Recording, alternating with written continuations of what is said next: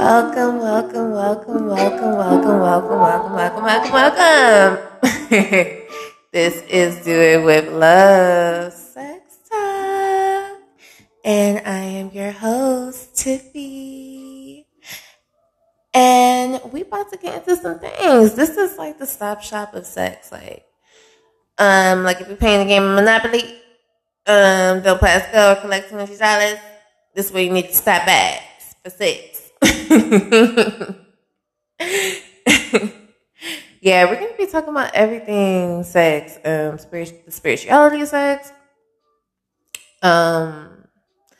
sexual behavior, funny sex stories, just a little bit of everything, the science behind sex, just a little bit of everything sex. Everything sex.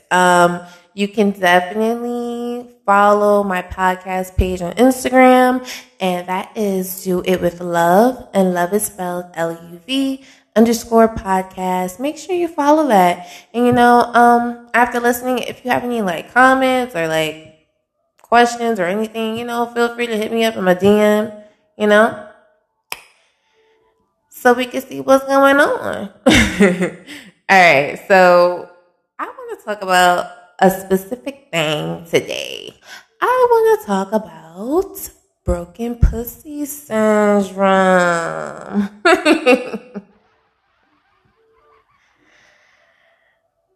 Yes, broken pussy syndrome. I know. It's just a term that I pretty much made up in my head. So what broken pussy syndrome means to me is that basically, your walls is just pretty much dried up. They just not moist no more. It just ain't popping. All right, it just ain't popping no more. You can't get aroused. You're not into yourself. You pretty much are separated from yourself. You just you don't even know who you are right now. It's just not feeling it. It's just kind of bland right now. That's what broken pussy syndrome means. And why I had broken pussy syndrome was basically a lot of factors. But the main thing was the trauma. And what a lot of people don't realize is that all that trauma really affects your body and really affects your hormones. It just affects everything in you. And at least 45% of women experience trauma. Some type of sexual trauma. And that's a problem. That's almost half. So if we at the club, almost half of them females done went through some things and they just wasn't popping no more. They just wasn't into it no more. And that's a problem right there.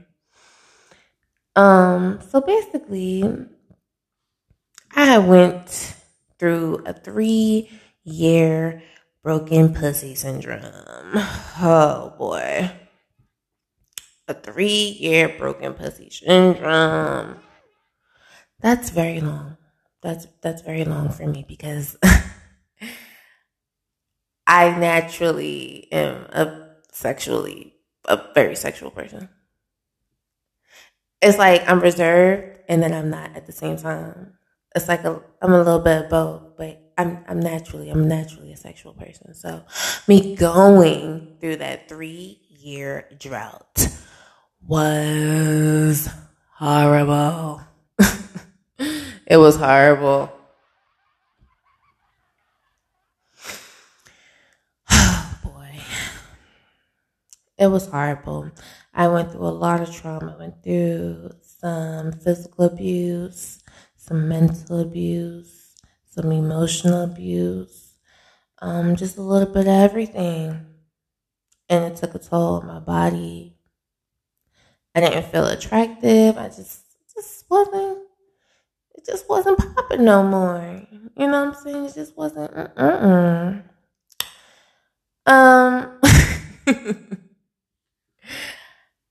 It was crazy because it was just all right, so my ex, he's a big guy.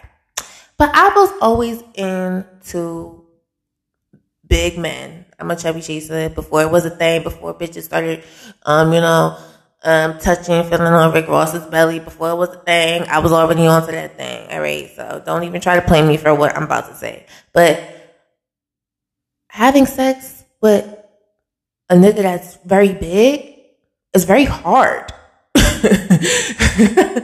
It's very hard. It was very challenging at times. You know, I had to lift that thing on up. I had to lift that belly on up, kind of slam myself on top and get it going. But it was,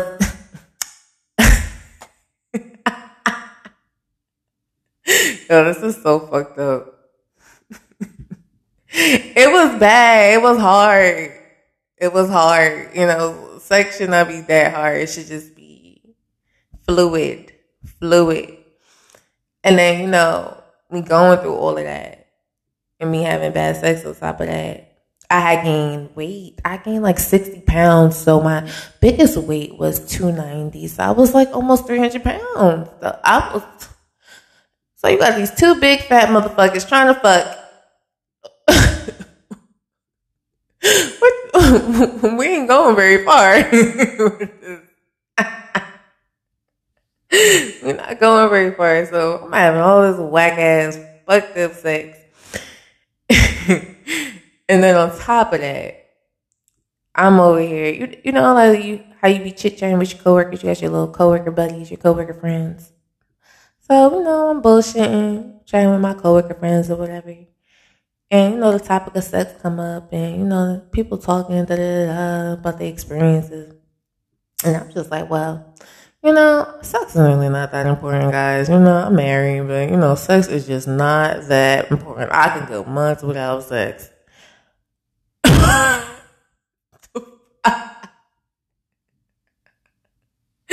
Yo, the lies we have to tell ourselves to convince ourselves. Like, that is probably the biggest lie I told to myself and said out loud to other people. Sex is not that important. Bitch, get the fuck out of here. Sex is so important. That comes second to money and third to God. Okay? In that order. Okay? Is a very fucking important. So after, you know, going through all of that, I just felt really disgusted with myself. I was so stressed out.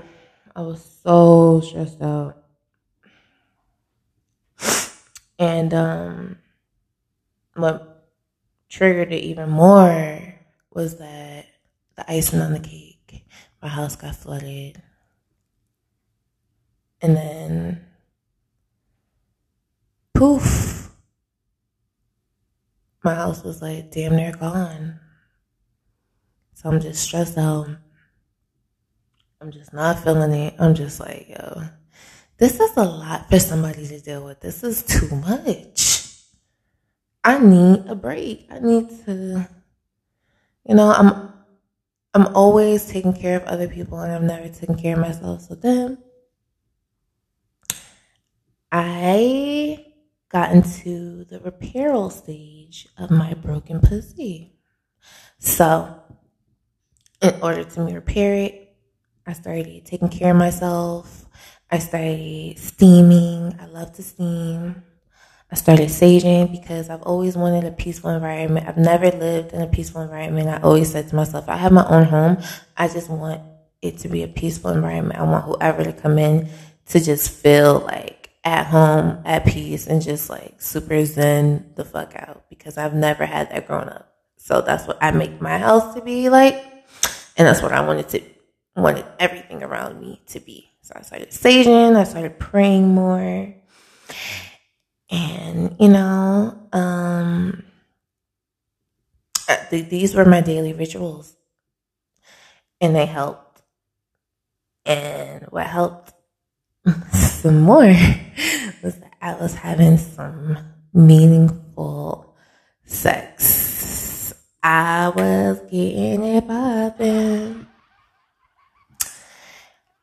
was having some meaningful sex, which means that I was having sex with intention.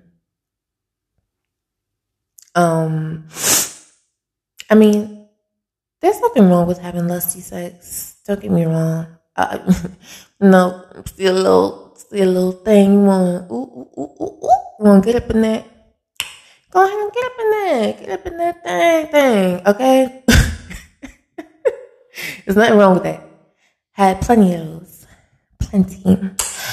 But having meaningful sex it just felt a lot better.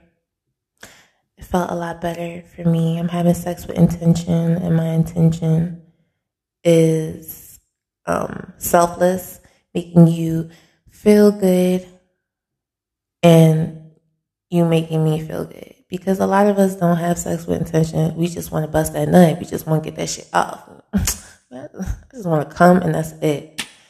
I want this nigga to eat my pussy and then leave. Like, cause there ain't nothing wrong with that. But, yeah, you gotta be fair. And then it feels good to know that you're making, whoever you're with, your partner, feel even better. It just does something. Maybe that's just me. It just does something for me. I'd be like, yeah, I know I'm that bitch. Yeah. So, yeah, like I said, we started having meaningful sex and, everything was great. And it just felt good. And, with our vaginas, our yoni, if you don't know what a yoni is, it's another term that a lot of females use for vagina or pussy, but the actual definition of a yoni is sacred space or temple. And in ancient times, it was honored and worshipped because we were able to give birth. So, in my repair process of my broken pussy syndrome, I made sure that the people that I had meaningful sex with took care of my yoni and honored it and worshipped my pussy. Okay? Yes, Lord.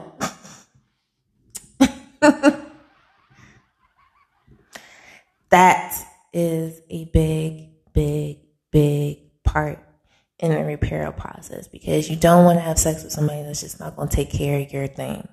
You know what I'm saying? We have to take care of our pussies, but if we having sex, it's their job to take care of it as well. So, if they're not doing what they need to do, cut that dick off.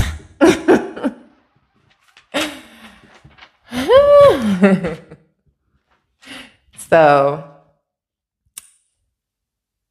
in conclusion, I think most girls go through that phase of the broken pussy syndrome. It's just not popping no more, or they're just not feeling themselves. But it's and a lot of that has to do with them not putting themselves first, because we have all these priorities and all these things, and we have kids, and we have lives, we have jobs, we have husbands, we have fiancés, we have boyfriends, we have all these people that we take care of, and then we always put ourselves last, and that's not good. You need to start putting yourself first so you can get out of that broken pussy syndrome. And another good thing to do in the repair process is some self-pleasure, because I wasn't touching myself, but listen, I started touching myself and I was like, you know what? I would rather fuck myself a lot more.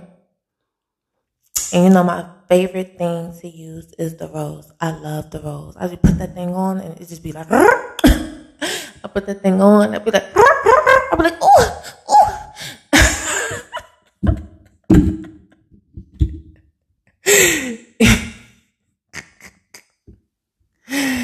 Every single time I'm wetting my sheets, it's crazy, but actually masturbating helps a lot. And it makes you know yourself more. Because if you think about it, if we don't know ourselves, how can we tell somebody else what to do down there? So you have to touch yourself. You gotta feel that thing. You gotta see what's popping. You know what I'm saying? I'm not much of a dildo girl. You know, dildos kind of intimidate me. That, you know, vibrators are more of my preference. But you know, carpe diem, seize the day, seize the dick, seize. Do whatever you feel. You know, you just make sure that you take care of yourself. You're important. So I'm about to head on out of here, you guys. And, you know, I will be back next week with another episode. And like I said, please follow the podcast. You can find me on Instagram, Do It With Love. Love is spelled LUV_podcast. And, you know, after listening or anything, if you have any questions or you want me to talk about something specifically, you know, you can always comment or DM me. It's all good. All right. So I'll be back next week and you have a good day, you guys. Bye.